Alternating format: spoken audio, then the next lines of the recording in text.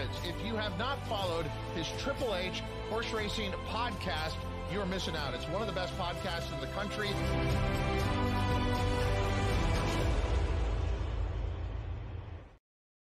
Good evening and welcome to episode 291 of the HHH Racing Podcast. I'm your proud host, Howard Kravitz. Thank you very much for what will be a special night. We're going to be covering the huge day of racing at Parks Racecourse in Pennsylvania. It is Pennsylvania Derby and Cotillion Day. It's the biggest day of racing in the state of Pennsylvania, and there are some fantastic stake races and a great late Philly Pick 5 that we're going to be discussing with our expert panel, including two guys that were with us last year that know Philadelphia and Parks racing like a glove. Can't wait to bring them on the show. Please make sure you subscribe on the bottom right-hand side of the screen. After you do that, hit that notification bell so that you know when new content will rise, and smash. And I mean smash. Come on, you Philly people. Smash that like button so we can send people to this fantastic YouTube channel and podcast. You can listen to us on Apple Podcasts, Spotify, and Anchor.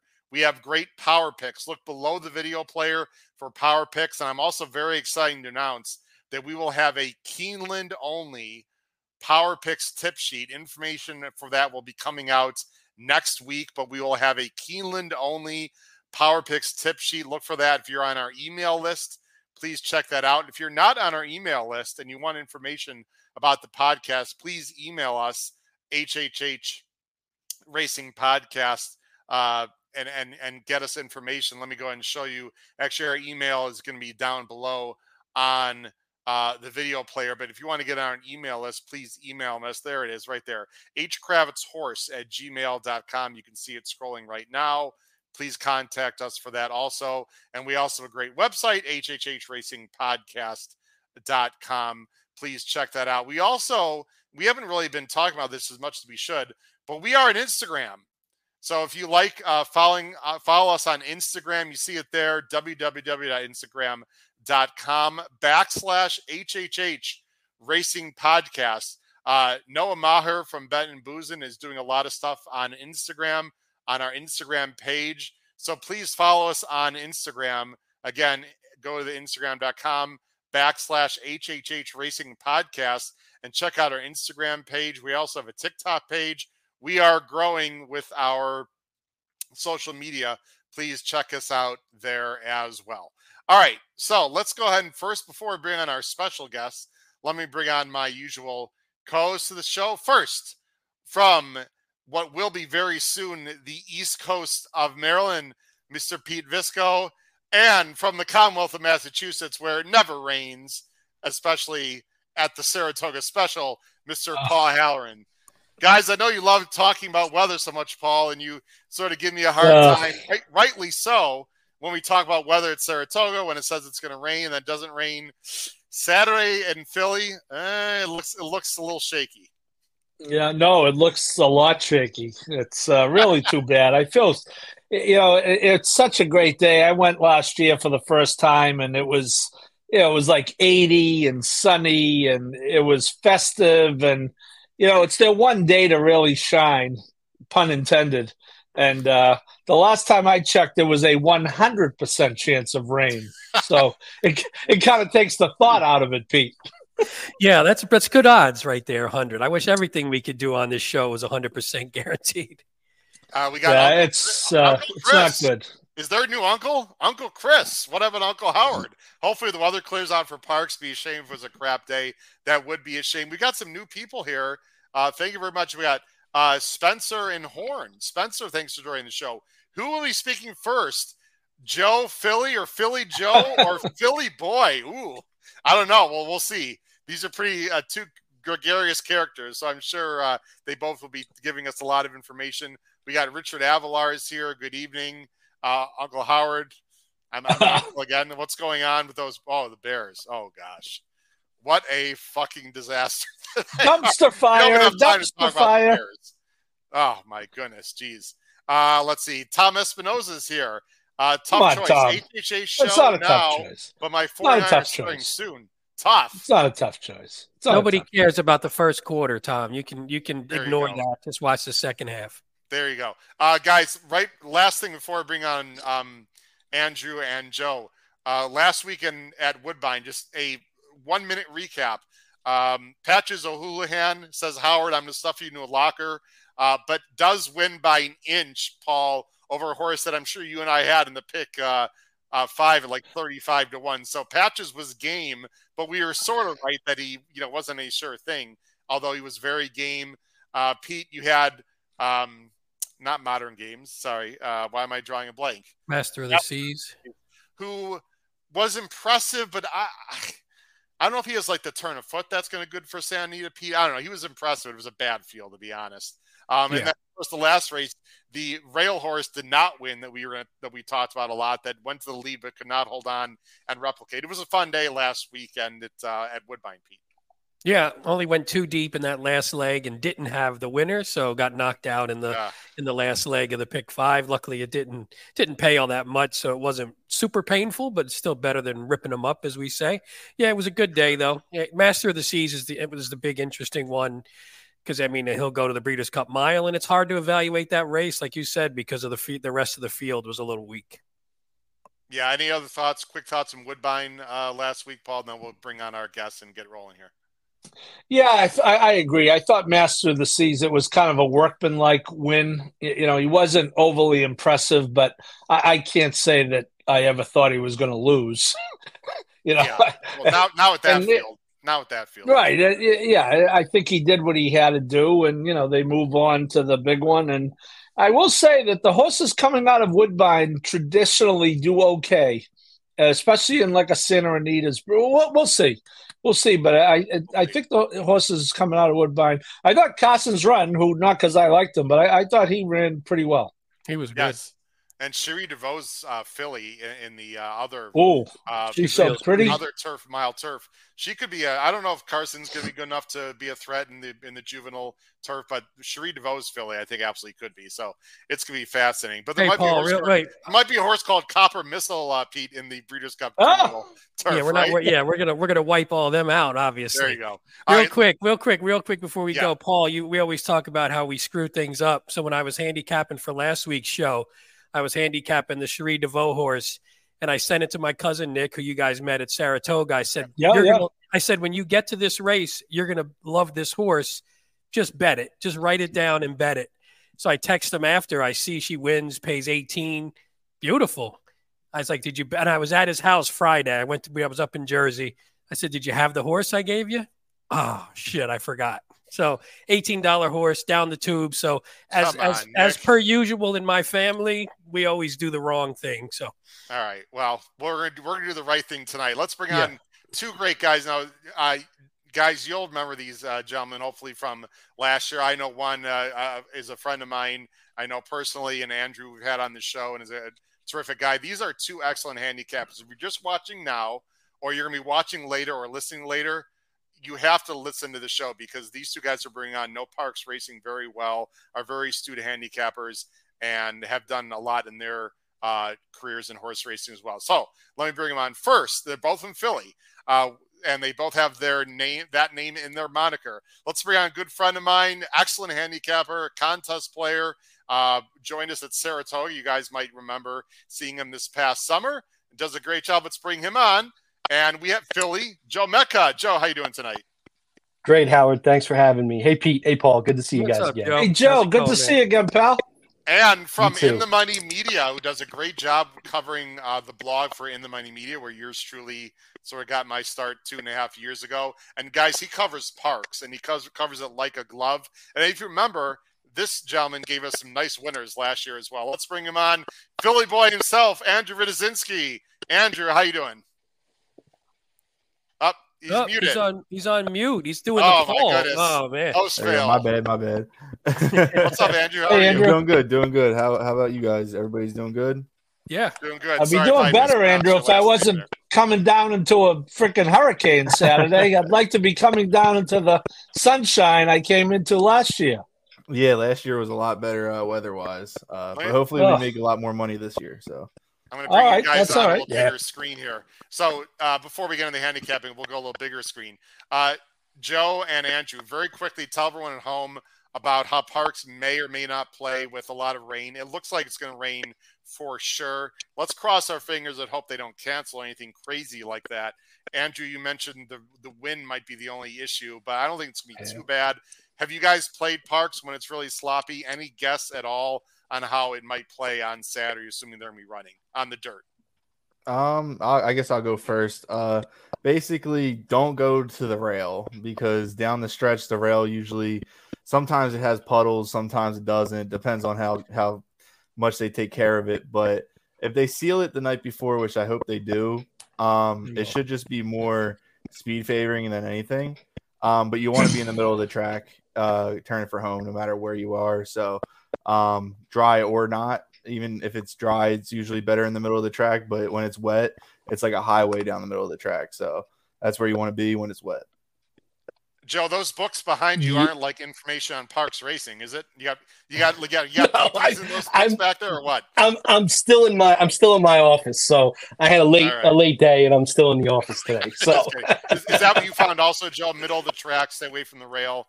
Yeah, I mean, it's probably going to be a highway. I mean, I'm sure it's going to be super fast. Like Andrew said, I would hope they seal it the night before. And yeah, you want to be nowhere near that rail. It's just going to be a dead rail. It's usually dead anyway, but it's going to be dead with all this rain we're going to get. We've got Indy guys. There's going to be comments at the bottom of the screen. Indy 229, Philly boy going to deal Parks knowledge. I got a feeling we got some of your buddies guys watching tonight. So anyone who knows Philly, Joe, or Andrew, thanks for joining the show. And if you're new to our show, please hit that subscribe button, guys, on the bottom left-hand side of the screen, and watch us on Wednesday nights and Thursday nights. We have James Marshall. Go on, Philly boy. We got a lot of people here watching tonight. We've got Eric as well. Hi, fellas. What's up, Eric? How are you? Pete and Paul, great to have some new people on the chat tonight. Paul, are you going no matter what? And then we'll get into the handicapping. Are you going to be there for sure? Yeah, I mean, unless they cancel tomorrow, which I don't think they're going to do. I mean, I'm not going till Saturday morning. So I have. Beautiful.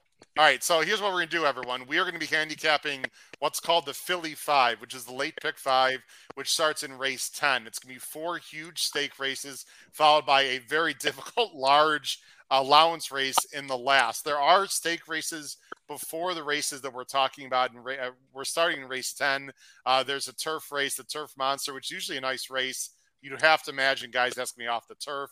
There's also the marathon race with Next, who will be 3 to 5 in that spot. So we're not going to be talking about some of the, I don't want to give short shrift to the PA breads and the alphabet soup stakes, but again, that's a turf race. So we're going to be focusing on mainly the big races, guys, the dirt races starting in race 10. So let me set up some banners here and we will get right into it. Let me do this, guys. And we're going to start with race 10. You're going to see picks on the bottom of the screen, and there's going to be a lot of them. So there's all 5. It's a scrolling banner. There they are on the bottom of the screen, guys. I hope I did everything correctly. If I made a mistake, please let me know. And then also at the end, we will have everyone's late pick 5 tickets as well. So stay tuned, strap it in. It's going to be a great show. Here we go, guys. And Joe and Andrew, we're always going to start with you guys out of respect to our special guest here tonight. So who's going to be first? Whoever I freaking decide. That's how it's going to go there. All right, guys. We will alternate it. So let me go ahead and bring up on the screen the entries for the first race. Here we go. We're also going to show some replays. And Andrew and Joe, if there's some replays you absolutely want us to show as well, you know, I can, of course, do that through DRF Formulator. So let me go big screen here. Here we go, guys. The first race of the Philly 5 on Saturday. It starts at about 4:04 Eastern. It is the Parks Dirt Mile Stakes. It is a field of 7. And let me refresh this because we should have morning lines on here. There we go. And the morning line favorite, and Pete and Paul, you know I'm going to say something because this is just completely ridiculous, is Gunite at 2-1. If Gunite is 2-1, then I'm going to be the Queen of England in next year. Gunite is going to be 3-5. Joe and Andrew, I have no idea who does the morning lines. And people say, Howard, why do you even care? Because I do tend to rail a little bit on morning lines, guys. but it does matter because I think it sort of deceives the public and it can change the betting at least a little bit. There is no effing way, Andrew, I'll go with you first. There is no effing way that Gunite will be 2-1 in this spot. I do find it interesting, guys, that he is going to this spot. Does that mean Echo Zulu will run in the Breeders' Cup sprint against the boys because Asmussen doesn't want those two to hook up? I think that's an interesting sort of sidebar conversation here. But Andrew, you're going with Gunite. Actually, almost everyone is going with Gunite except Pete and Paul. They're going to be contrarian. Andrew, you go first. Let's talk about Gunite. Yeah, I think Gunite just might be obviously a class above this group on the dirt or on the slop. But this horse had a really good race, lost to Elite Power at Saratoga in the rain. And that race is, I mean, Elite Power would smoke this field. So I think that this horse is definitely getting a little bit of a class relief. And there's some horses that are going to be going with the 5. But I just don't know if they can keep up for the whole race with the 5. Gaffleone's won the Cotillion, I believe, last year, going gate to wire. So he knows how to ride parks, as most people don't sometimes. But you usually want to be in front, and this horse has good numbers on the slop and should just be the best. Yeah, his best races though are one turn. So I don't think he's a complete slam dunk with the weather. And you mentioned there's other speed. You'd have to believe that he's going to be on the lead, right, Andrew? I mean, Nimitz Class has some tactical speed, but he's not naturally as fast. I think Mish is going to definitely go. Mish is going to go. I'm not too familiar with It's Tyler Connor, I think, right, guys? Yeah. I'm not too familiar with him. Yeah. I'm assuming Mish is going, but can't Goodnight Joe just sit off a Mish and go by as he pleases? You would think. But again, the whole two-turn thing is a little weird for me. Look, and Andrew said it. I look at this as such a class relief for Gunite that I don't care if he's going 1 or 2 turns here. I mean, This is his race. This is his race to lose. His last loss in the last 3 was against Elite Power. I mean, come on. This is such a class relief for him. It'll be interesting to see if Mish does push to the front. And then, like you said, Howard, all he's got to do is just lay right off. Don't get into a speed duel. I don't think Tyler would. You don't need to. If Mish wants to go, let him go. If he doesn't, I don't really know who else is going to really go to the lead. If Gunite gets the easy lead, he's gone. I mean, as you'll see in the pick 5s, I mean, this was my single. Up, down, and everywhere. I mean, look, it sucks that you're not getting anywhere near 2-1 on this horse. If you are, I mean, I'd be loading with both fists. But yeah, he's probably going to be 3-5. So be it. I'm going to have, look, you take what it gives you. And I think that this is definitely his race to lose. Such a class relief for him here. Well, that's what Richard said. Do you think he'll run in the mile for the Breeders' Cup? I mean, that's all. We don't want to get into great details, but it sure feels like it because I don't know why he'd run in this spot otherwise. I mean, he could run in the Vosburg, was it next week, Paul, right, against Cody's Wish. Now, maybe he doesn't want to face Cody's Wish, but that race would seem to fit him perfectly, and instead Asmussen goes here. So I find it odd. I mean, the last time he went a mile, guys, he lost to Cody's Wish. But he still ran a 99 buyer, guys, at Keeneland. So I don't know. This 3-5, Joe, is that what you're thinking here? Is that what you said? Yeah, I'm thinking probably 3-5, if not. Yep. I'm hoping 3-5, Yeah. I don't have too much else to add. Let's talk to Pete and Paul. And Pete and Paul, I know last week when we had Matt on, we just asked Matt a question. But today we'll just treat us like a normal show. You guys can feel free to talk about your picks. And if you want to ask, obviously, Joe and Andrew a question, you can. But we'll let them do most of the analysis. You guys are both going to try to beat Gunite. And I get it. I mean, there are some minor questions here. And Pete, you're going to go with Wayland Springs, who's an Archie bred, who's in really good form. Just ran a 98, just keeps getting better. Should stalk from the outside and in theory get a nice trip. I mean, you could have worse long shots than this one. Yeah, that was basically the thought. I mean, in the pick 5, I wound up singling elsewhere. So I decided, hey, if we can beat Gunite and if you can take down a horse that's going to be under even money, might as well try and do it when he's doing something, even though he towers over this field from a class standpoint, like Joe and Andrew said. He's doing something that maybe he doesn't love and going 2 turns. And what if he does wear down? What if Mish does go? Nimitz class picked up Paco, so maybe Nimitz class goes and has shown some real quality speed in the past. So what if Gunite just wears down from the 2 turns? Like you said, Waylon Springs is just really in good form. The only loss since moving to Lindsey Schultz was to Proxy, who just ran really well last 2 weeks ago, I guess that was. So I think I'm just going with form with a horse that looks to be improving now that they've stretched the horse out and started routing this horse. He's a completely different horse. So if he steps forward even again and Gunite runs sort of that, below 100 buyer range in terms of why not? Why not take a shot with a horse that's going to be 3 to 5? And again, I'm not tossing Gunite just because he is so much better from a class standpoint.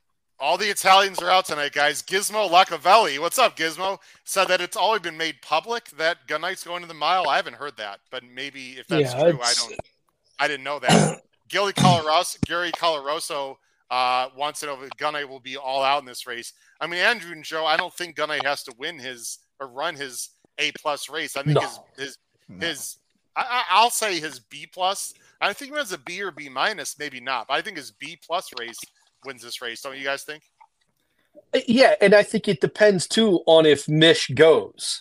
I think that's going to be, I think Pete was just saying it, that could really change things. But if Gunite gets an easy lead and no one comes after him, he could run his B game and still win. I think it's going to be interesting to see what Mish does. And Paul's going to go with Dr. B, who has run some big races. He's been in some big races. Paul, is that slop effort on December 3rd, the go for one? I'm sure that got your attention when she ran the 103. You're going for a little bit of an upside here as well. Yeah, I just like the fact that Butchie Reed hasn't been afraid to take this horse out of town and run against the absolute best female sprinters, Caramel Swirl, Goodnight Olive, Echoes twice. I think she gets the right trip.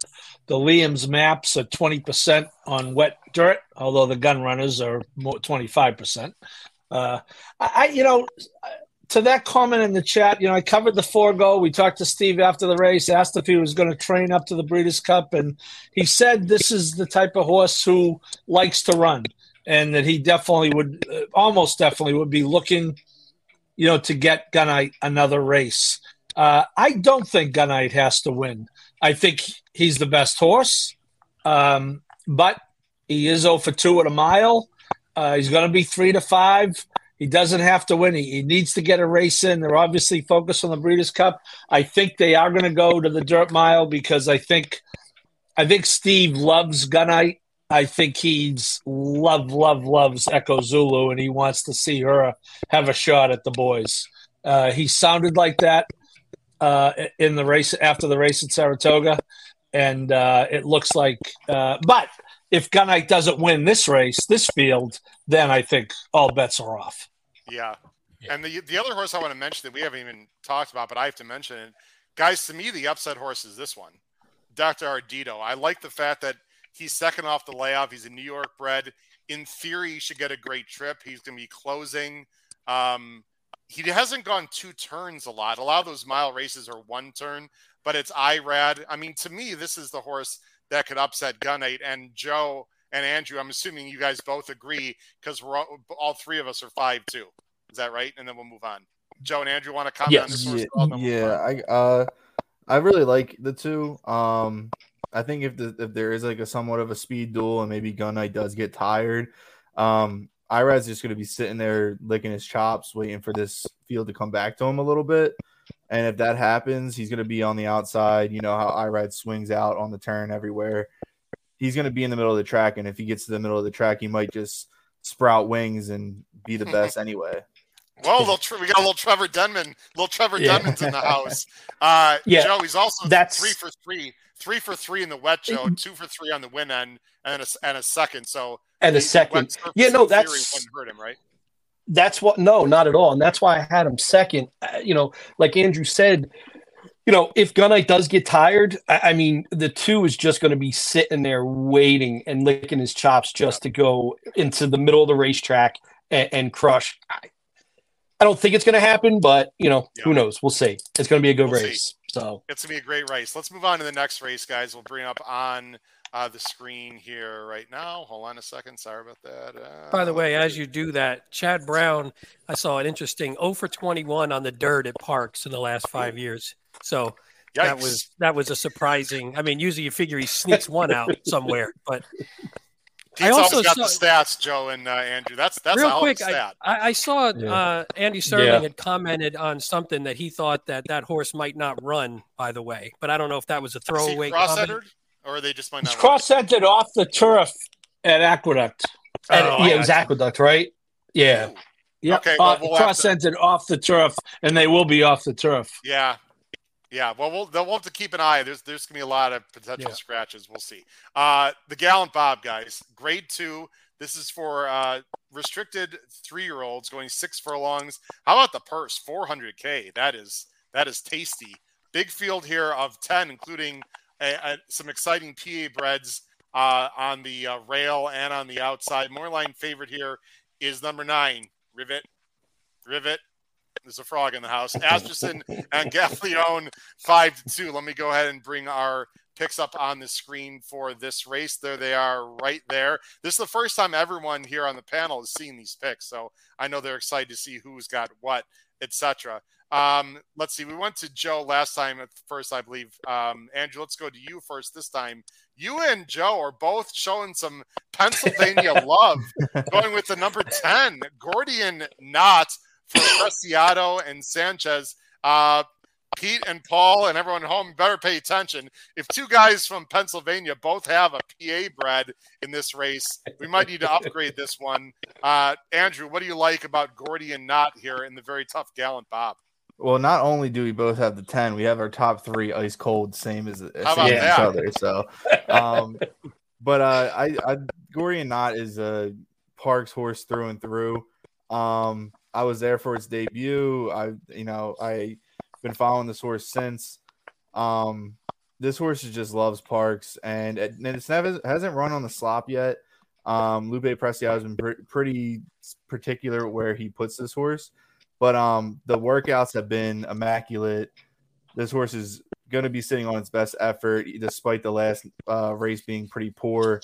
But that was just a prep anyway for this. And the outside post might hurt, but I think there might be a couple scratches anyway because of the track.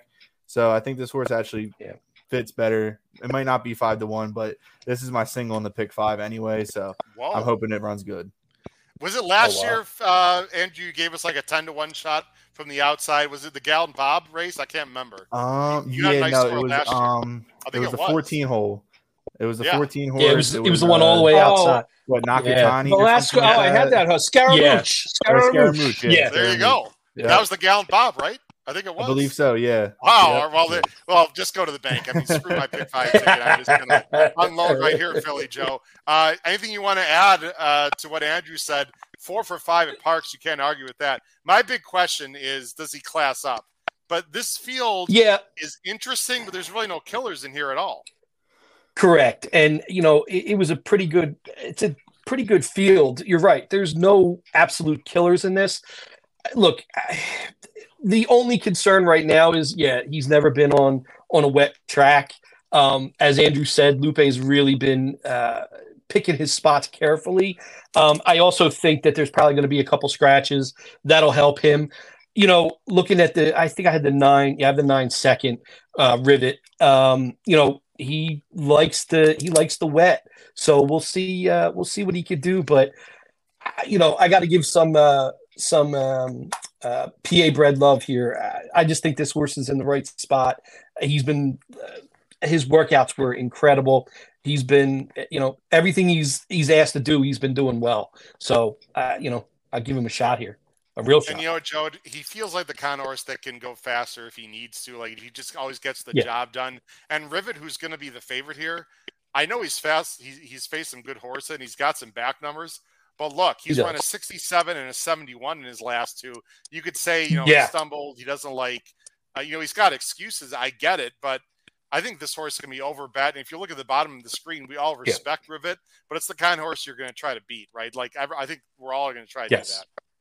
Well, and I think that this is one of those races where, you can take the favorite and really try to beat them. I think Rivet is a very vulnerable favorite. It'll be interesting to see, who scratches out of this race also. Yeah. Because, and Andrew, I don't think, the 10's probably going to be coming off a little bit, don't you think? He may be 5th, 6th. I don't know. Yeah. I was ask you guys what kind of trip you envision for this horse. Well, if you go back to the races where Michael Sanchez rode this horse, which he rode this horse the first 4 starts of its career, he besides the first 2, which were obviously he was just a class above with those 2-year-olds. Yeah. But the Presque Isle race and the nursery, he kind of tried to sit off, and it worked out for him at Presque Isle. Didn't really work out for him in the nursery. But even the first race back off the layoff after being in Florida for the winter, he came off the pace in the Danzig too. So I think he probably will be sitting about 3rd, 4th, 5th. Yep. Yeah, that's what I'm thinking. It'll be interesting. You think? I think Rivet's probably just going to go to the lead, right? I don't know who else is going to go. If he breaks, maybe Sir Lancelot. Issues lately. I don't know. Right. Exactly. We'll see. We'll see. Paul, let's go to you because you and I both have. Guys, I think this horse is the classiest horse in the field. I think he's faced the best horses. I loved him last year. He hasn't quite, done as well as I thought this year, but I just think this is a real good spot, Paul, for number 4, Damon's Mound, who ran really well at Charlestown. And what I like personally, not only did he run well recently, he's run okay on the wet, and he has some works since that Charlestown race. He just seems like Damon's Mount's going to set a great trip for Michelle Lovell, Paul. Yeah, I think you have to really look at this horse's PPs closely because the quote unquote bad races are a 2-turn route at Churchill, a sprint on turf at Keeneland. I have no idea. I like Michelle Lovell a lot. I have no idea what she was thinking about there. A 1-turn route at Churchill in the Pat Day Mile. If you look at this horse's dirt sprints only, 4 starts, 3 wins, and a second by a neck to Tumble Rumble, who's a pretty good horse. So yes. I just think this horse is I think the horse looks pretty good on paper, but I think he's even better than he looks on paper for those reasons. Wow. Okay. I agree with you, actually. And Tumble Rumble, I believe, is running in the Oklahoma Derby, I'd like to say. I believe that our guys from Benton and Boozin covered the Oklahoma Derby. And by the way, the card Sunday night at Remington is fantastic. And last time I checked, there are no tropical storms in Oklahoma this weekend. I'll be home, hopefully, but if I ever get there. Yeah. Michael Austin, Mike thinks Sir Lancelot is going to make the lead in this spot, by the way.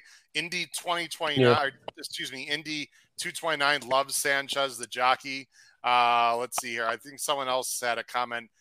Penn State Scott, guys. I'm going with any horse that has the name Noah or Ark in it. So, listen, we hear you, Penn State Scott. Pete, let's go to you. You're going to zag a little bit, Pete. You're going Nautical Star, an Oklahoma bred who's running not in Oklahoma this weekend on their big day, but actually coming to Pennsylvania, coming off a big win in the slop for Safi from Florida. Interesting. Yeah, I like the slop race actually bodes okay. I mean, obviously it was only an optional claimer, so it wasn't the greatest field in the world. I just look at this one as if you toss the Florida Derby, was just everything went wrong, and it was just probably he was way out of his league, and it was going a mile and an eighth. Now he's back to doing what he does. He's run well sprinting. From a figure standpoint, he improves basically each sprint race. He comes in, now he's under Safi, and he picks up Irad. So he's got a lot of good things, and I think his odds could probably float up. I figure the 10 will take money because he's the Parks horse, and I really like that horse too. So I'm with you guys. He was like my 4th A right off the top 3. So I'm going with one that maybe has a little bit more upside because he just hasn't run a lot yet, and especially under Safi. So if he keeps improving a little bit, then he's right up there with the rest of this field. Yeah, Safi is capable of, let's say, having their horses ready. Hey, I don't. You know what? In certain spots. When you're putting money down, I don't really care. I'm not going to throw a horse out because I think they might cheat to make him good. I'll take that if I know. Oh, I didn't say that. You ever heard that word from me? Yeah. Okay. I mean, we're at the Jamie Ness track, so I mean, it's not like we're against. Well, Paul, there goes the interview with Safi Joseph on this podcast. But hey, what are you going to do? Guys, my wacko wheeler horse is Sir Lancelot, and I sort of agree with Michael Austin here. I have mad respect for Michael Stidham, guys. I think he's an excellent trainer, and I know that his best races for the 7 have been, on turf and synthetic. But you know what? Usually these kind of horses can handle the slop, and I can see this horse absolutely flying to the lead. And if you guys are right that speed is holding, I would not sleep on Sir Lancelot here, guys, because I don't see anyone who's got like major speed except for this one. I think if this horse clears and handles the slop, he can easily win this race. So although I'm going Damon's Mound, I think Sir Lancelot is a little bit fascinating. Joe and Philly, I see a Philly boy. Andrew and Joe, any quick thoughts on my sort of knucklehead Sir Lancelot thought here? And then we'll move on. I think you're spot on with if he can make the lead, if he can clear. I think he's got a shot. I just don't know. I don't know if Rivet's going to go. If Rivet gets to a little bit of a duel with Sir Lancelot, but if Sir Lancelot can clear, Sir Lancelot's got a good shot. I also just think Sir Lancelot might just be better on turf, or even synthetic. Well, I don't know if it's really a dirt horse. Yes. Yeah. The slop should help, but I don't really know. There's too many questions for me to use. Oh, no question. I mean, he ran in the slop in the My Frenchman, but that was a really fast pace at Monmouth. So the 7 is a bit of a flyer. I just want to go with someone out of the box in there for a second, guys. Let's go ahead on to the next race here as I switch the banners. There we go. Race 12, and I'm going to switch around. Race 12. This is the Cotillion, guys. And Paul, you've got some news that you brought to our attention last week. Do you want to mention something special about the Cotillion? You know what I'm talking about, don't you, Paul? Yes. Our friend Jessica Paquette will become the first female, to call a Grade 1 race in the United States with the Cotillion. Oh, wow. That's pretty good. Pretty exciting. It really is. Yeah, no, it's pretty cool for her. So that's great. You see our picks there on the bottom of the screen. Joe, we're going to go with you first. This is, by the way, let's bring this back up on screen. This is there we go. $1 million. Mile in the 16th. It's, of course, for the 3-year-old girls. It's a pretty big field of 9. Moorline favorite is the leader in the clubhouse for the 3-year-old girls right now. Pretty mischievous for Walsh and Gaff Leone. Joe, you're not messing around here. You're going with the favorite. And, Joe, I brought this up, I think last week or 2 weeks ago on the show. I don't think it was out the realm of possibility that this horse could be Horse of the Year if she wins here and she wins the Breeders' Cup Distaff and other things may not happen at San Anita. I mean, her resume is extremely impressive this year.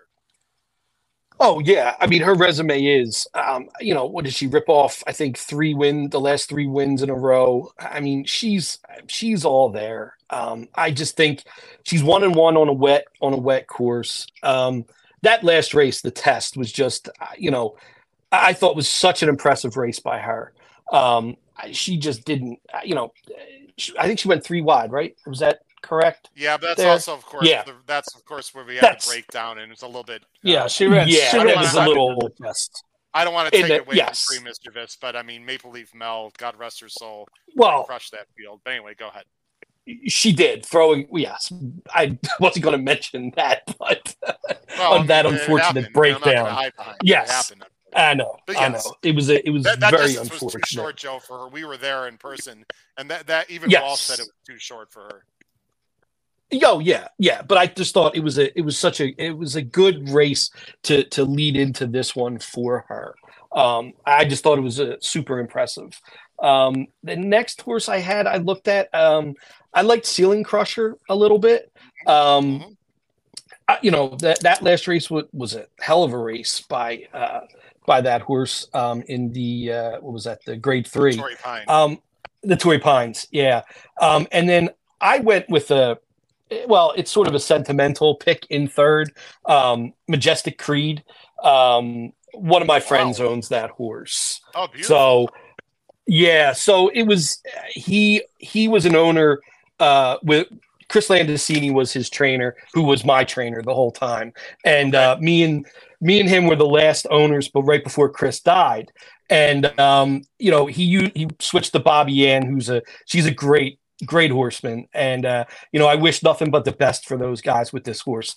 Maybe a little bit overclassed, but hey, it's a horse race, and anything can happen. And I was breaking Marshall and Clay's balls because this horse their horse ran second in the Catherine Sophia, and Majestic Creed ran third. And when we were in Saratoga, I was breaking their balls a little bit and saying, "Hey, why aren't you running in the cotillion?" I said, "My buddy's horse is running, and you beat him." So, but no, it's gonna be a great race. And like I said, it's a sentimental pick for me, and I really hope these guys do well. They've been really good for the game, and they're just really, really, really classy people. So I'm hoping all the best for those guys. For those, hey Joe, she won by 34 in the slop. So why not just repeat that effort? It's over. Yeah, exactly. She does. The horse does like the slop. So yeah. Bottom of the screen and main claiming 25. And for people that don't know Joe, because you sort of slipped in there, because Joe is known to name drop because he's like always hangs out with the stars of the stars. That was Marshall Graham and Clay Saunders from 10 Strike Racing. He just from 10 Strike Racing. Yeah. Andrew, you are going with a horse, and we have talked about this horse ad nauseum on this show. And you know what? We've actually had a lot of success with this horse on this show, predicting how well she will do. If you look at the bottom of the screen, Paul has Hoosier Philly third. No one else has Hoosier Philly on the screen. And Andrew is saying, oh, no. Hoosier Philly is going to stick everyone into a locker and win for the Philly boys with Johnny Velasquez. This horse is as inconsistent as she comes. But obviously, Andrew, you think Saturday is going to be her day. Yeah, the main thing is Johnny Velasquez being on this horse. Morales was great with this horse early on, but when it came to the big stages, he always seemed to get in trouble or something wrong happened or just it didn't work out. So now they're going to the big boys. They're bringing in the Hall of Famer. He's going to give this horse the trip that she needs. Is she going to be the best? Is she going to win? That's up to the horse to find out. But I like the jockey upgrade. I think you could toss out the Charlestown race because she doesn't probably like the bull ring track. And then you go back to like a track like Churchill, who kind of runs like Parks, front heavy, kind of deep, kind of a long stretch. This horse won the first stakes race of her career on the slop by probably her best race margin wise. And then she comes in off a bullet work at Churchill, which is, she doesn't do often. I think she might be just in a good form right now. And if she catches somewhat of a weak cotillion field, in my opinion, outside of Pretty Mischievous, it might be a good price play on top. Listen, if you get a price on Hoosier Philly, I'm not going to doubt anyone. My general feeling, Andrew, and listen, if I'm wrong, I'm wrong, is the number 2 is going to cause a major problem for her, though, because I don't see Hoosier Philly clearing ceiling pressure because Maldonado, this is an absolute send. And I just don't know if Hoosier Philly can stalk off of someone, go by, and then hold off the closers. But you are going to get a price on Hoosier Philly unless everyone in Philadelphia is betting Hoosier Philly on Saturday, and then you won't. But you make some very interesting points, Andrew. I'll say that with the jockey switch and the slop, and who knows, guys, because every sloppy race, every sloppy course is different. Pete and Paul, you're also going Pretty Mischievous. I have Pretty Mischievous second. Any quick thoughts, either one of you, on Pretty Mischievous? Or maybe we should just go right to Occult, who's my top choice, Pete and Paul, because you guys have that. You have Occult in second. I am going to show the race 2 back against Pretty Mischievous in the Acorn. This is a horse that's improving to me for Chad. I understand that the stats, Pete, with Occult, which is not good because Chad's 0 for 1,000, whatever, on the dirt at Parks. But there aren't a lot of horses in this race, to me, Pete and Paul, that are improving. And I think she's improving. That last race, she could have won by more. I know it was a weak field. I get it. But I think she's going to sit a great trip. She's 2 for 2 over the wet. There's a lot of things I like about Occult, Pete, and I'm going to show the replay two back against Pretty Mischievous in the Acorn. Yeah, no, and this is Paul. I know Paul has. We've talked about this on here, and I know Paul talks about it a lot. Where when you get to our pick fives, I wound up singling Pretty Mischievous only because I feel like if she doesn't win, it's wide open, and you can go probably like I was ready to go like 6 or 7 deep, including Occult. And Occult's the 4, by the way. Yeah, you watch the 4 there. She stayed a little bit at the start. If you watch the head on, it looks worse. But Occult, not only did she not start great, it was weird. I don't know if she didn't handle the dirt or whatever, and obviously that might be a problem on slot, but she's reined back like way too far and Pretty Mischievous. This was her best race, by the way, by the buyers. I mean, look at this head start. And, Occult is getting away from them. This is already 6, 7, 8 lengths. I don't really know. The jock's in hand here, guys. So I don't really know if this is jockey error or just the horse wasn't handling the track. But Paul, I mean, she's just being dragged way too far back and makes a big run late here. And look at the distance here. I mean, it's crazy. And then she makes this nice run and finishes a good third. Yeah, well, she's certainly not going to beat Pretty Mischievous from 5 lengths behind her in any stratosphere. No. So I'm not. Yeah. I would agree with you on that. I do think, though, Howard, if this race has any semblance of falling apart, because I agree with you that the 2 is going to go. I don't like the 2, but I think the 2 is going to go. And I don't think Johnny V's getting on Who's Your Filly to rate her. So if the race in any way, shape, or form looks like it falls apart, I think this 5 is a player. I do think this Pretty Mischievous's wheelhouse is 1 1/16 or 1 1/8. She won the Oaks at 1 1/8. The test was strictly an experiment. Brendan Walsh talked about it right after the Oaks that they might cut her back. And, they cut her back a little bit in the Acorn, and then they cut her back significantly. I will say this. I mean, Maple Leaf Mel was a mile the best in the test, but Pretty Mischievous ran huge to run second. I mean, she made up a ton of ground very, very late in that race. So I'm with my friend Philly Joe here. I think that she is much the best in this race. It doesn't mean she's going to win, but I think by far she is the most likely winner of the sequence. Joe, is that a lone A for you, by the way? No other A's other than Pretty Mischievous in this race? Joe, for you? No, well, you might use others underneath, yes. But is that alone in an ABC? That would be, yeah. But I mean, like in the pick 5, I went super deep because I think Pete said it. If she doesn't win, I think it's wide open. And I took my single with Gunite so I could go deep in other legs. So yeah. And Andrew, Pretty Mischievous will be, I don't know about odds on, but 7 to 5. I mean, she's be pretty low, right? It'd probably be no lower than probably 4 to 5 at the lowest. I mean, just because maybe it depends on how much money's in the pools. People always gravitate towards the favorites shipping in on these days. And I think Who's Your Filly is going to get some. Who's Your Filly is going to get some money, and that may push. Pretty Mischievous up a little bit, I think. You think I don't. I'd be surprised if she went off 4 to 5. No, I'm saying I'd be surprised on the low end it would be 4 to 5. Yeah. No higher than probably 7 to 5 or 8 to 5 though. I think it's going to be in that. And I think this is by race. This is race 12. So by now, how the track is playing is going to have a big effect on who wins this race. I think you're going to have a pretty good idea by this point whether you should just play, Who's Your Filly and Ceiling Crusher.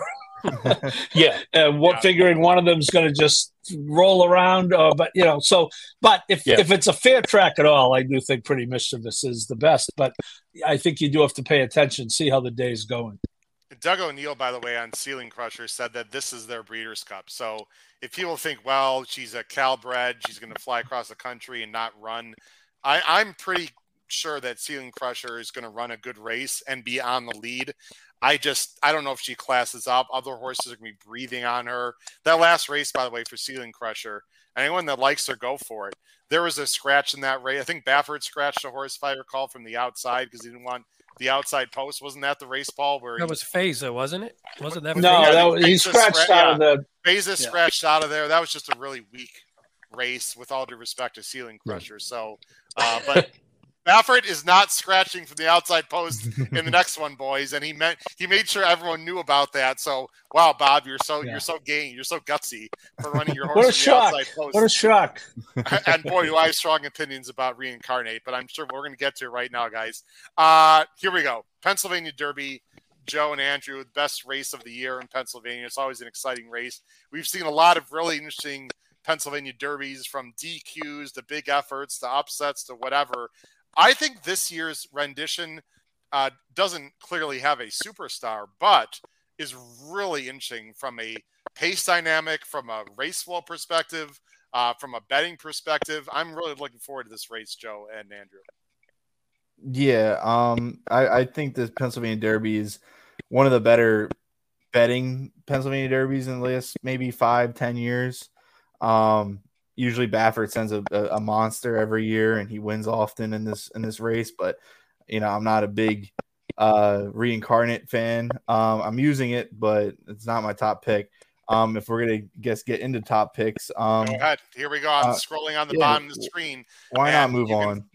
Yep. Joe and myself, and and Pete, we're all going with a horse that I am very impressed with. This horse, Andrew, and you're not going with that horse. So we'll come back to that. But you're going to go with Magic Tap, who actually I'm the only one. Andrew, you and I are sort of going solo. I have this horse in second. I've watched this horse run a bunch of times. I'm a big fan of his. He's going to have to step up, and he's going to have to rate. But I see a speed duel developing here, and I think Magic Tap could be an absolutely the dream spot to get the job done. Sorry to steal your thunder, Andrew. I'm assuming you feel no, you're good. Yeah, no. So I think Saudi Crown doesn't want this distance at all. I think it's just a little bit too far. Every time this horses went over a mile, it got caught somehow. Granted, they're getting caught by Fort Bragg and Forte, which would also be odds on in this field. Yeah. But I don't know. I just have a feeling that this horse might want a little bit shorter, like a flat mile and not a mile and an eighth. Which if this horse also gets pressured from either Scotland or, maybe one of the outside horses, like the 10 or the 8, if they run, Magic Tap's going to sit the trip. And Gaffleon's going to know the track from playing, riding in other races earlier, hopefully winning on some of them that I back. But the recent workout's really good. The one race that I really liked was its last race. Mm-hmm. It's hard to win at just getting up at the wire at a mile and an eighth at Saratoga. Usually it's, you don't close that well. But this horse, was dueling the whole way. I mean, you could see it right there. He's pressing the 5 the whole way around, and then still, lets the 5 get loose in front of him and still runs them down in the stretch. And that type of look, the more the horse goes to the middle of the track, the better it runs, and that's how it's going to be at Parks. And Film Star, by the way, came. So I bet Magic Tap in this race, so I remember it well. And Steve they always had high hopes for him. And Film Star came back and absolutely crushed last week at Aqueduct, although I will say it was a pretty easy field. But Film Star did come back and win, as you can see there.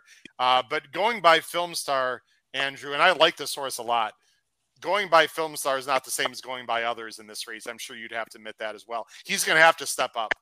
Yeah, but if you look at Film Star really had like a lonesome lead and got to kind of be comfortable up there. Yep. And I think if Saudi Crown does get pressured today, Magic Tap's going to be able to make up that ground a little easier on Saturday.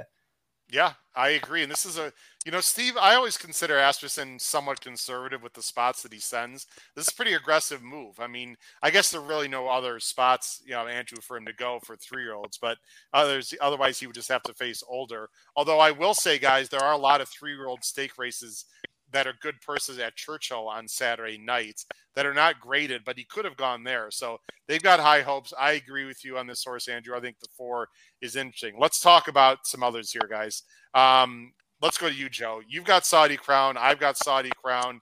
Pete's got Saudi Crown. This horse continues to impress me. And I think Andrew brings up a really good point, but I still think there's upside with Saudi Crown. And I'm also very fascinated to see that if Reincarnate sends like a banshee, can Saudi Crown sit? Because if he can't sit, Joe, that might be a problem. Yeah, I don't know if it'll be interesting to see. I don't know if he's going to sit. My concern, and Andrew hit it, is this extra eighth of a mile going to be, a problem for him? I don't know. I think he's just getting better every race, so it'll be interesting to see. He did get caught again. It was with Forte and Fort Bragg, so I got to throw those out. There's no Forte or Fort Braggs in this race, so that was my thinking on that horse. I don't like Reincarnate. I think he's going to get bet, and I think Nick Tamaro on Twitter yesterday or the day before was going off on the 3-1 morning line on this horse, and and I think he's right. I don't know how the horse is 3-1, but if people want to keep betting him at 3-1, I'll take a hell of a lot of other horses at higher odds. That's Joe, we have 5 very astute. Joe, we've got. Sorry to interrupt you. We've got 5. Well, let's toss me out. We have 4 astute handicappers on this screen, and only one of us, and it's Paul, who I have mad respect for, has Reincarnate even in the top 3, and Paul has this horse 3rd. So I know the Baffert thing. I know he's going to be cranked up and blah, blah, blah. And I'll show Reincarnate in a minute. If Saudi Crown goes, or if anyone else goes, Reincarnate can't pass you or me. I mean, I don't understand it. Right, Joe? I mean, Reincarnate, well, I guess let's just talk about it because he's the big fat. He's someone you got to mention. Okay, he run at Los Al, big freaking deal. Los Al is a weird track. I thought his other win, was in the Sham, but that was at a mile on a speed favoring Santa Anita. He didn't. That was Santa Anita, yeah. Right. He actually ran okay in the Rebel. I thought he had some trouble, if you remember, and ran well. But Arkansas, he couldn't pass anyone there. And the Derby obviously was a very fast pace. I mean, he has not proven at all, Joe, that he can pass horses. And I gotta believe Saudi's going. No, I especially if the track is speed favoring. I don't see Saudi sitting at all. I don't see that happening. No, I don't see it either. That's why I think he's just going to go. And the question's going to be: is he going to be able to get the 1 1/8? If someone someone going to come and close in on him? And I like in my second choice, I used another hometown horse, the Daydreaming Boy, who I think can sort of get a piece of something here. If Saudi, I still think Saudi Crown is just going to go and bottom the field out. But this last race of Daydreaming Boy, I thought Dexter Haddock rode a really nice race on it. He closed well. He's getting better. Yeah, he's on the inside. He's the 7. This was a slow pace, Joe, and you're not getting a slow pace on Saturday. No. So, it's going to be interesting for this horse. Like I said, he may be a little bit over his head, but I think this horse has a decent shot to at least hit the number. This is him. Yeah, this is him closing on the outside. Yeah. So, and Pete's El Miracolo is right here, like going into the parking lot having a beer or something. Yeah. Here. But this is the horse that Pete has in second, the 10. And here's your horse here. Hey, Andrew said you want to be out. Andrew said you want to be out in the middle of the track, so you don't. Why not? I did indeed say that. That's for sure. Pete, here's my question with Saudi Crown, or not a question, but something I'll throw at you. In my opinion, the Saratoga race was the first time he went 2 turns. Don't horses have a right to improve? I mean, I hear what Andrew is saying, and maybe Reincarnate's going to burn him up, and maybe he won't win. But Saudi Crown has every right to improve second time going 2 turns, right? Yeah, for sure. And we've seen where we doubt, and I'm a victim of this all the time because I usually am the one playing against these, where we see the horse that looks talented and then winds up, you sort of doubt their distance, doubt their ability to get a distance. And then they show up in a race and they just run away with it. And that's the one thing I could see here where if this horse just says, you know what, screw it, and Giroux just kicks this horse away and doesn't fool around with Reincarnate or any of the other speed, then I think that's his best shot is if he just says, screw it, and he's got to go and don't worry about anything else and just, send. And not suicidal or anything. Yeah, not crazy. No, not suicidal, but I just think you go. Yeah, go. Yeah, you kind of have to ride Saudi Crown as if you were riding a horse at Parks in general. At Parks, you have to send out of the gate to get position because everybody's going to be sending. And if you sit off or if you try to play around and get too fancy with it, you're going to lose the race before the 5/8 bowl. So Saudi Crown needs to be hard sent out of the gate to get that position today, Saturday. Yeah. All right, Paul. I'm going to let you handle this because we love Michael Lawson. He can be a little controversial sometimes on this show. He's a West Coast guy. Come on with these picks. A little biased with the Baffert hate. Michael, I got to be honest. I'll speak for myself. I've picked Baffert's horses on top all the time. This is just a horse, especially a 3-1. That I don't understand at all. His best number was a 95, and that was going a mile. You do have this horse, though, third, Paul, Reincarnate. Paul, you're muted, Paul.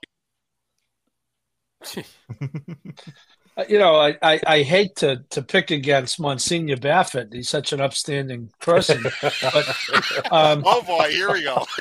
This horse Wow. This horse is run outside of California 3 times. Yes, sir. He's lost 3 times. Preach it to me, brother. He was third in a very average Rebel. He was third in a decent Arkansas Derby. He was a no-show in the Derby, and he won at Los Alamitos. And his best figure is, as you point out, Howard, 95, which is 10 points behind Saudi Crown. 11. Saudi Crown's got a 106, and I don't like Saudi Crown. How's that? So I definitely don't like Reincarnate. I mean, I'm not Paul. I liked Scotland a little bit in the Travers, and I said on the show specifically, if you remember, I don't want Scotland on the lead, and he sort of inherited lead because, of course, the great Bob Baffert, National Treasure with Johnny V didn't send, which was one of the dumbest things I've ever seen in my life. That being said, I didn't want Scotland on the lead. I liked Scotland in the Travers. I don't like him as much here, but he's very talented, and you've got him on top, and you're going to get a price. Well, then you wouldn't have liked the conversation I had with Junior 2 hours before the Travers when he told me he was going to the lead. Wait a minute. I didn't. Hey, wait.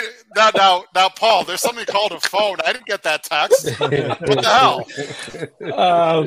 Anyway, he was. I mean, you and I, Howard. We were all over Archangelo, but I did like Scotland as my second choice. Yeah. I didn't think he ran that badly. He was on the lead, but never. You could watch the replay or you could look at the chart. He never really opened up and was comfortable. He was always kind of pressed. And, it's 1.25 miles on that track versus 1.125 miles on this track. And, I'm not sure, track conditions, it was muddy for the Travers. And, I don't think that's what got him beat in the Travers. I think it was the fact that he couldn't open up and it was just not he just never really opened up on the lead. And 1.25 miles turned out to be a little too much. But I'll tell you, you talked about Asterson. Our friend Mr. Mott is not in the habit of putting horses in spots he doesn't think they can be successful. True. I'm look at, as Matt Bernier said the other day, this horse 6-1. He said, if I liked him at 7-1 in the Travers, I got to like him at 6-1 in the PA Derby. And I'm in the same church, same pew. So I will go to confession on Saturday and repent for betting against Bob Baffert and bet someone else. Paul, you might not. Well, you should read the chat, Paul. You and Michael Austin could have a sit down and I'm not going to bring up every comment out of respect to everyone on the show. Well, the comment about Linda Rice is just stupid. And I like Michael, Paul, go ahead. I'll give you the floor, Paul. Go ahead. Linda got tied up in a inside info, knowing who was going to run. Let's look at their drug records. I mean, that's just stupid, Michael. Okay, I don't want to talk about Safi, but if you want to compare on the up and up, so to speak, Linda versus Bob, I'd be happy to have that debate at another time. I think, Pete, I'm thinking pay-per-view. What do you think? I like it. I'm in. We could do it live. By the way, I love here. Michael. And by the way, hey, opinions of what makes the game go around. But, and I'm not averse to picking Baffert. I had Phaser that day that he scratched him. I think I had him on top. I just don't like this horse in the 11. And by the way, Phaser was scratched in that race because he had the 8, and he said he didn't like the outside. So the 11 at Parks is worth flying. And he also won with Taba. He also won with Taba, which was the 8 horse too, right? But you know what? In fairness to him, he also doesn't put his horses in spots where they don't succeed.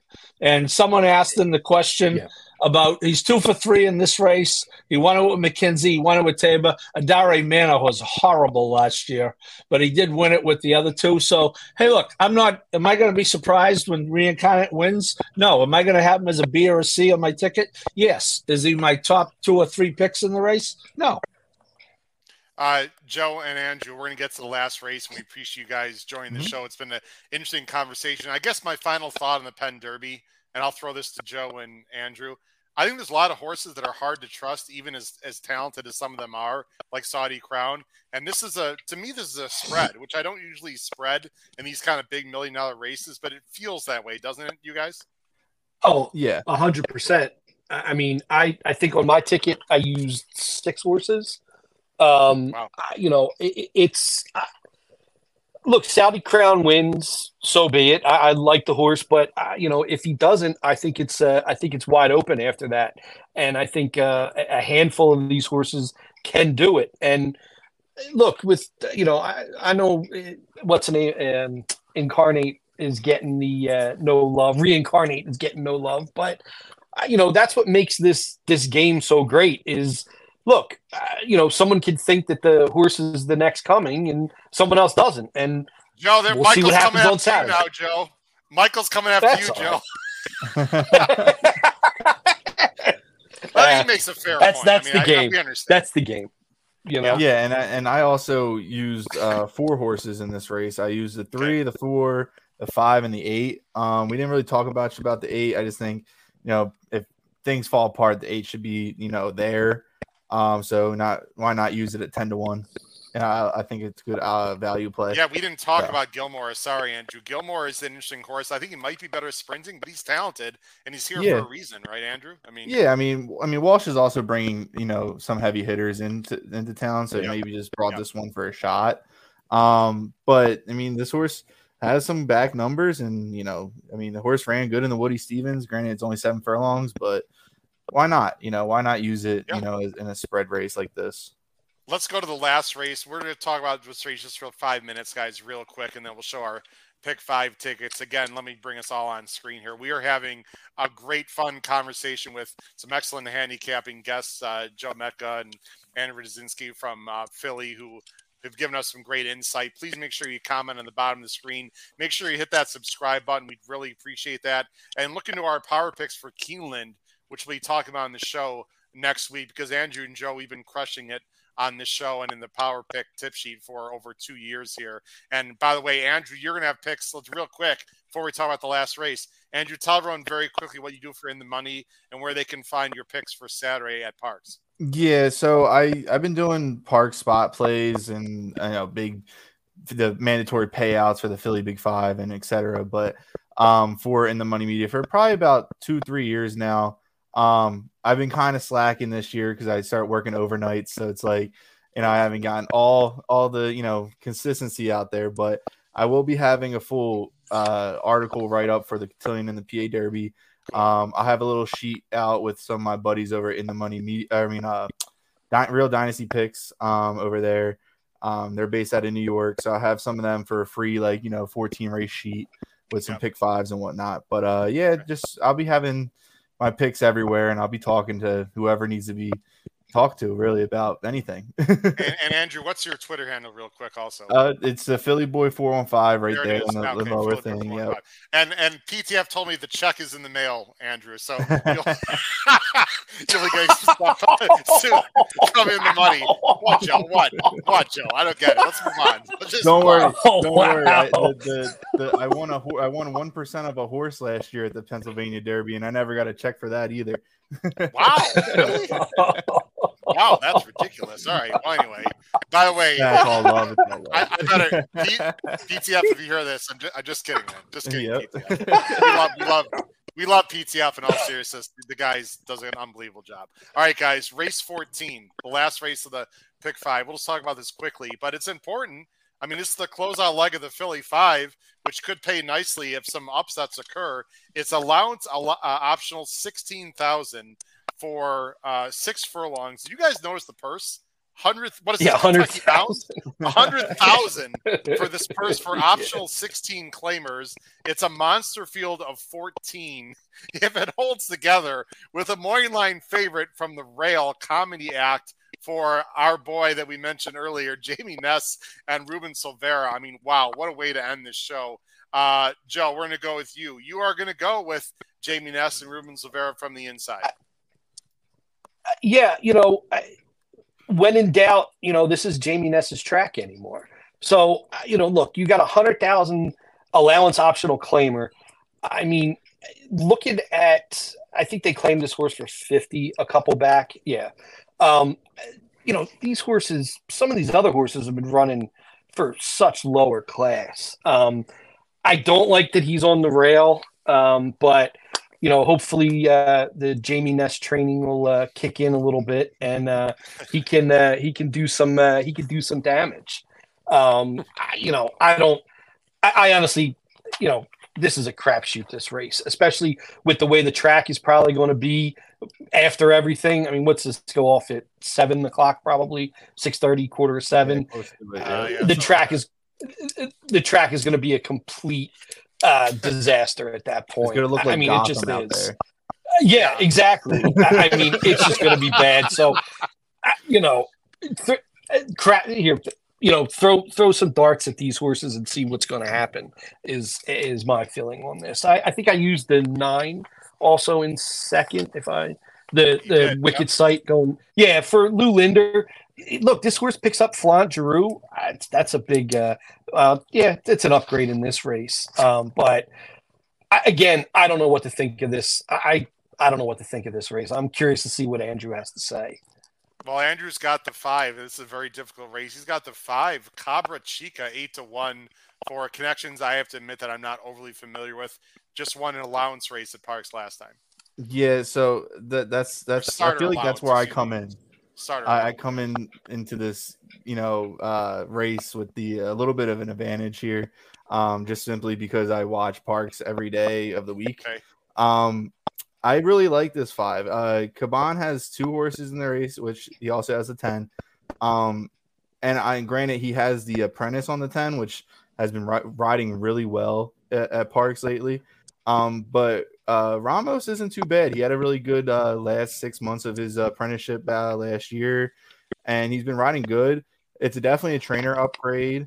I'm friends with Angel Castillo Sanchez, and he had this horse to run really well when he had her. And I think this horse just is going to be loose on the lead. I don't see anybody else really going out in the front. And if she can duplicate what she did last time, she wins. Yeah, the 9 should be. I think the 9's going to go. But then again, I don't know. I just think the 5. With Florent? No, I agree with you. But it's Florent against all Parks jockeys. Well, it's not Florent against the big boys where they all plan it differently. This is where things get a little hectic. So, by the way, guys, I think this horse is the one that's going to be on the lead. I know she's got blinkers off, but isn't the 6 pretty fast too? Yeah, I don't know. I think this horse is definitely fast. I don't know if she's going to be I don't know. Okay. Yeah. I don't know if she's going to be in the lead right off, maybe. All right. It's obviously who knows, guys. This is a complete crapshoot. Pete and Paul, let's go to your top picks real quick. Paul, you're going at the 1 also, Paul. Do you agree with Joe?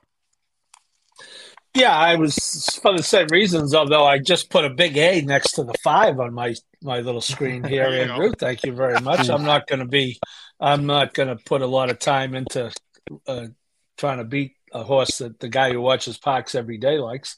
Yeah, I mean, I don't love the 1 either, based on what these guys said about the rail. But I suspect that Ruben Silvero had some decent rides in New York. He's going to have a lot more confidence at Parks, I would assume, obviously, but did have some decent rides. And, I think if he can work him away from there, he'll be fine. But certainly you want to be alive. If you're alive, you want to be alive to as many as you can be.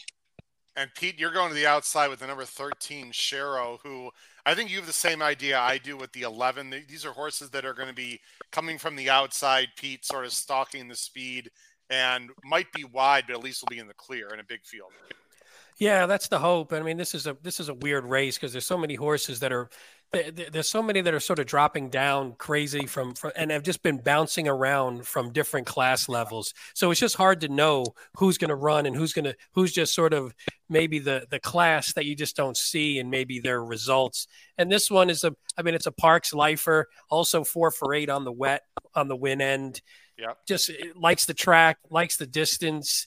Has races, if you look back, has races that can win, especially when at a little bit of a lower level. So seems to win when he's at like the lower optional claiming levels, even though they're still a little higher than these, even if they're at other tracks. So I think this might be one that just gets a little bit overlooked, especially off that last race. Looks like such garbage. So maybe if you go back though, you find races that could beat this field. But I'm more of like a 6 deep in this kind of race anyway. And you're going to get more than 9-2, Pete, because people see that last line lose by. That's 20, what I'm saying. Yeah, I think that last line will scare some people off. Yeah. Yeah. Real quick, I'll go to the 11 guys, and then Joe and Andrew. Sorry, I know we're going a little bit later, but I think hopefully you guys are good. You guys good for 5 more minutes, Joe and Andrew? Yeah, 100%. All right, cool. Mm-hmm. All right, I'm going with beach days, guys. 8-1. It's definitely not going to be a beach day on Saturday. But again, this is a J bred. But you know what? She's turning back, which I love in this spot. There's a lot of speed in here. She's got numbers that absolutely fit. She's been staked. I know it's been Jersey breds, but guys, go back. She's run well at Park. She was in the cotillion for God's sakes last year. I don't know why, but she was. I mean, so I think this horse sits the same kind of trip, Pete, that your 13 gets, but I think the 11 is actually better. I like the 11 quite a bit if the speed doesn't hold in this last race. I know that she needs a trip. Any quick thoughts on the 11 from Joe and Andrew, and then we'll go to our pick fives. Yeah, I can talk about it. Go ahead, Andrew. Go ahead. No, Joe can go first. No, I was just going to say, you were talking about the 11 being in the cotillion and everything else. That and Andrew will say that's this trainer. He spots some horses very oddly sometimes. And look, the Farrow man's what? 0 for this year, so yeah, that's a good look. point. If this horse wins, so be it. I won't have this. This horse will be nowhere on my ticket. So if the horse wins, the horse wins. But I can't play that horse. I don't know about Andrew. I have to admit, I did not look at the trainer stat, but other than that, she absolutely fits. I mean, I do like this horse. I like this. I think I need to talk to you guys amount. off air. I feel you got more to tell me that you're not saying. No, I like this horse a good amount. This is the trainer's best horse, probably the best horse this trainer's had in 10 years. Wow. Yeah, and Adam Bowman is, he's nothing crazy. He's a great guy, but he's gonna be a 20 to 30 win guy a year. He's a hard worker. He doesn't ride many horses like this, and he's been riding this horse no matter where this horse goes. It just needs a trip. It hangs a lot, I think, but it's definitely the class of the field. So you got that angle there. All right. Yeah, my concern was Pete and Paul. There goes looked my like more of play for the power picks that I was. I had that horse on my ticket, and I had that horse as an A, but it looks like one that is a little bit second, third itis a little bit there. So I did see a lot of mid-high 70s, and I see a field that doesn't usually run that. Exactly. Look, you know what, and I might end up eating my words, and the horse will get its first. The trainer will get its first win here. I'll be shocked, but And the way the track's playing, there also might be a sinkhole in the middle of the track in the last race. Well, And the horse could fall down in it, too. That's also a possibility. No, just kidding. Just kidding, Parks. We want everything to be safe. All right, Joe, let's go to our pick fives, guys. And again, we really appreciate you guys being on. You guys given some awesome things and analysis to think about on what's going to be a tricky day. And you really got to, I think, Paul, you mentioned it, and Joe and Andrew, you mentioned, you've really got to watch these races, watch the weather, see how they're playing, because we could completely veer away from our picks on this show 48 hours in advance if the track plays differently.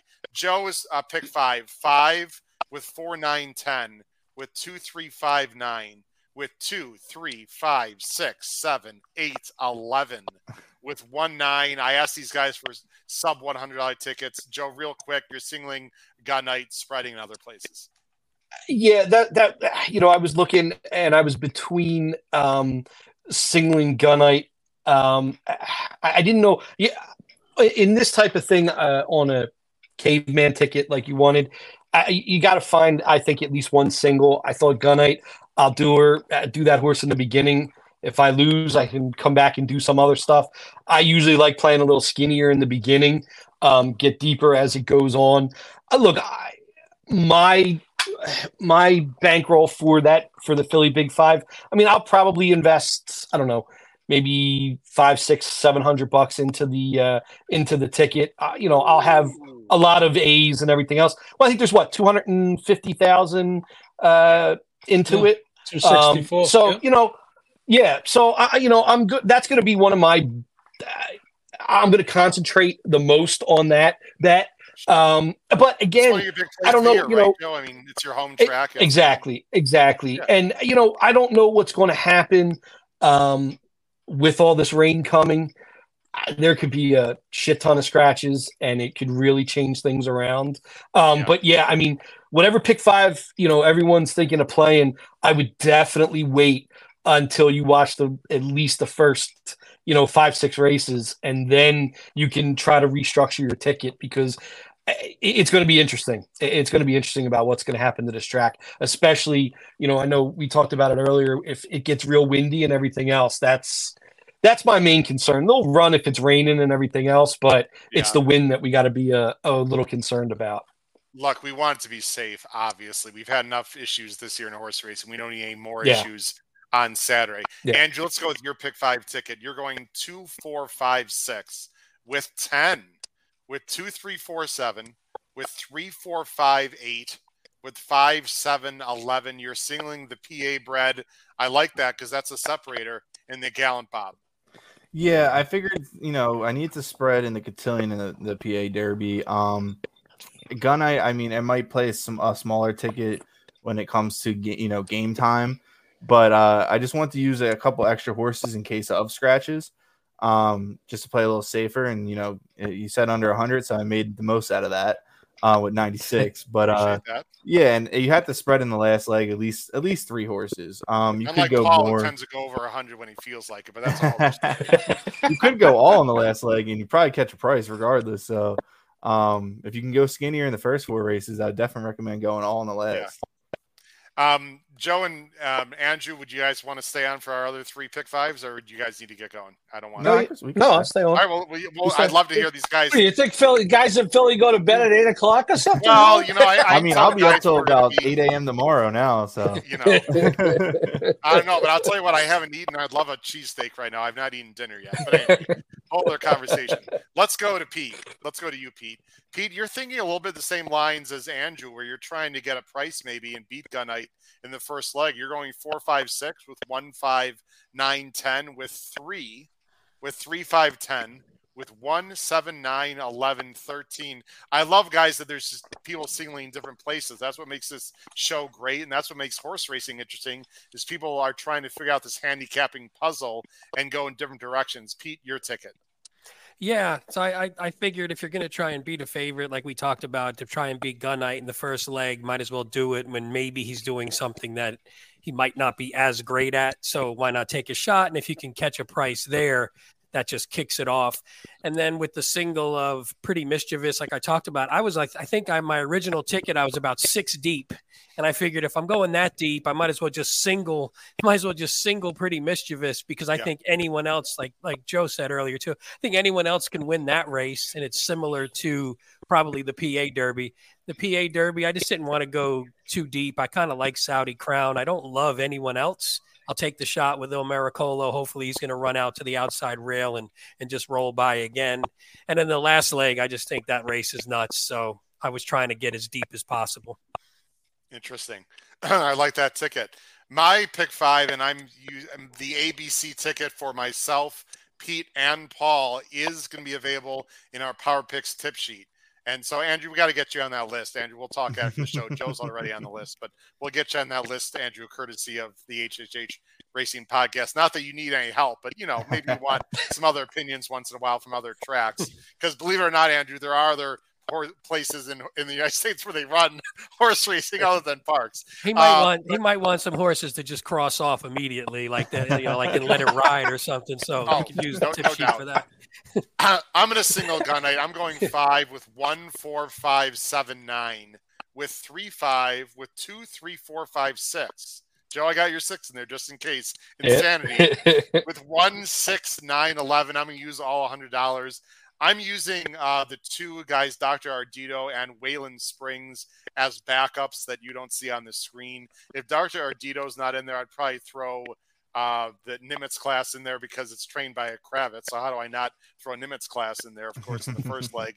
And then I'm not going spreading the cotillion guys. I think it's either Pretty Mischievous or maybe a Cult. I don't like anyone else in that race personally. I think the Parks is a spread, and I would spread more in the last race. I'm using the 1. I'm going with other speed, and then the Bowman horse that apparently has no chance in hell, according to they didn't say that, but they brought up some good points. I'm going to eat. I am going to. And a jockey that doesn't I'm going to eat win. my words. I'm going to eat my. You know what? I'm going to be dead wrong, and everyone can say it, but.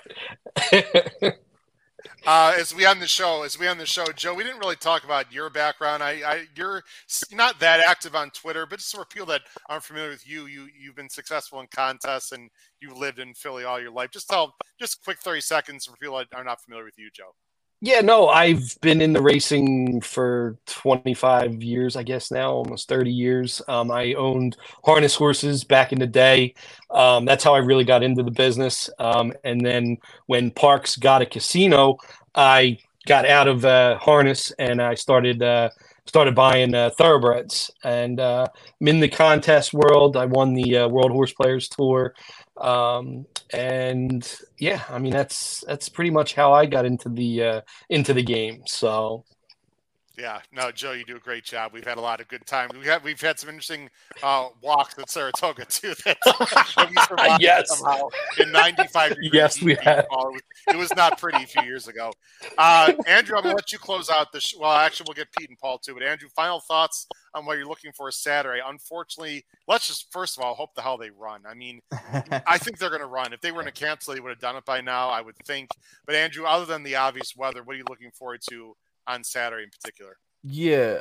Well, Chris Griffin actually just texted me and said that he'll send me any updates. So if I get any updates, I'll let you guys know. Because I did tweet at them this morning asking and seeing if anything. Andrew, we'll exchange phone numbers, Andrew, after the show. Yeah. Stay on the screen. I got you. Right after yeah, the show. No problem. But yeah, I'll be there. Hopefully not drenched in water, but hopefully I can get a spot somewhere inside. But I'll be there. If it's too bad, if it's too wet, I'll probably leave early. I'll have to look for you, Andrew. I'll be there, so I'll look. I'll look for you. A lot of people will be there. A lot of big. Are you going to be there, Paul? Paul's going to be there. Okay, I'm going to be there, Philly Joe. Yeah. Okay, good. I took a vacation day for this from work, so I'm getting paid to be there. Technically, even better.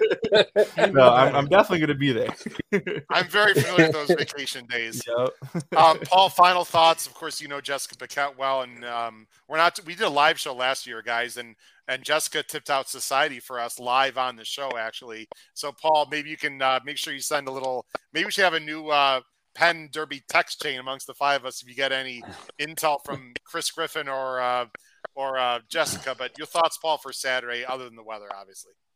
Yeah, like as I said at the top, it's such a big day, and these guys could appreciate it even more. I almost went 2 years ago and I didn't, and I guess it was like the greatest weather day of all time. And then last year was just as good, and it was just a wonderful, wonderful atmosphere. So that's why, I had second thoughts when the Cody's Wish race came up, because I do want to go down and see that, but that's going to be a down and back next Saturday, just down in the morning and back at night. So you know what, rain or shine, I'll be there. Yeah.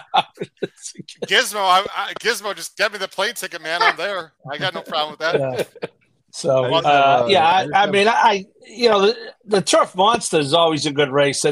It doesn't look like there's going to be a Turf Monster on Saturday. It looks like there's going to be an off the Turf Monster.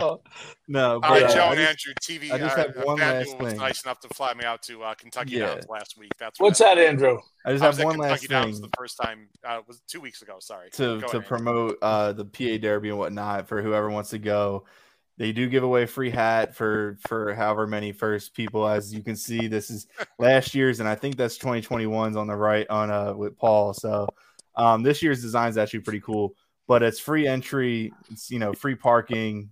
We can't really beat that. You don't get that at many racetracks. So if you want to stand out in the rain or whatnot, that's where you can go Saturday for some free fun. Pete, final thoughts on Saturday. It's me.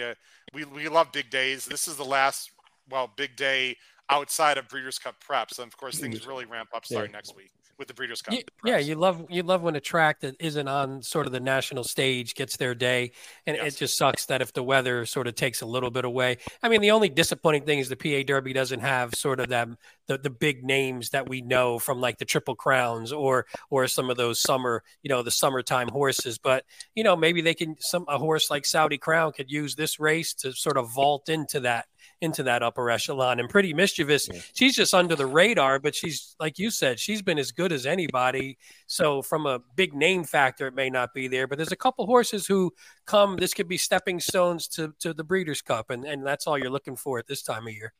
For sure. Guys, it's been a great show. And Peter and Paul, I don't know about you, but we have great people on this show that preview the Breeders' Cup with us. Joe and Andrew, I don't know what you guys are up to, but you guys are right up there at the top of the list. If you guys want to come on when we do, we have several Breeders' Cup shows that we do, and we could use some help. So maybe Pete and Paul, we should get these guys more info and see if they can come on for the Breeders' Cup, because we really enjoy talking to you guys. You just give great insight, and hope you guys enjoyed the show. It's always a lot of fun when you guys come on. For Pete Visco, Paul Halloran, Andrew, is it Rudzinski? How do you pronounce your last name, Andrew? It's Rudzinski. Rudzinski. Sorry, Andrew Rudzinski. And Joe, is it Met? Yeah, Joe Metka. This has been your host, come on, Howard Kravitz, episode 291 of the HHH Racing Podcast. We wish everyone lots of luck and success at Parks on Saturday. Crush your bets at Parks this weekend. Take care, everyone. Have a great night. Bye-bye. See you now.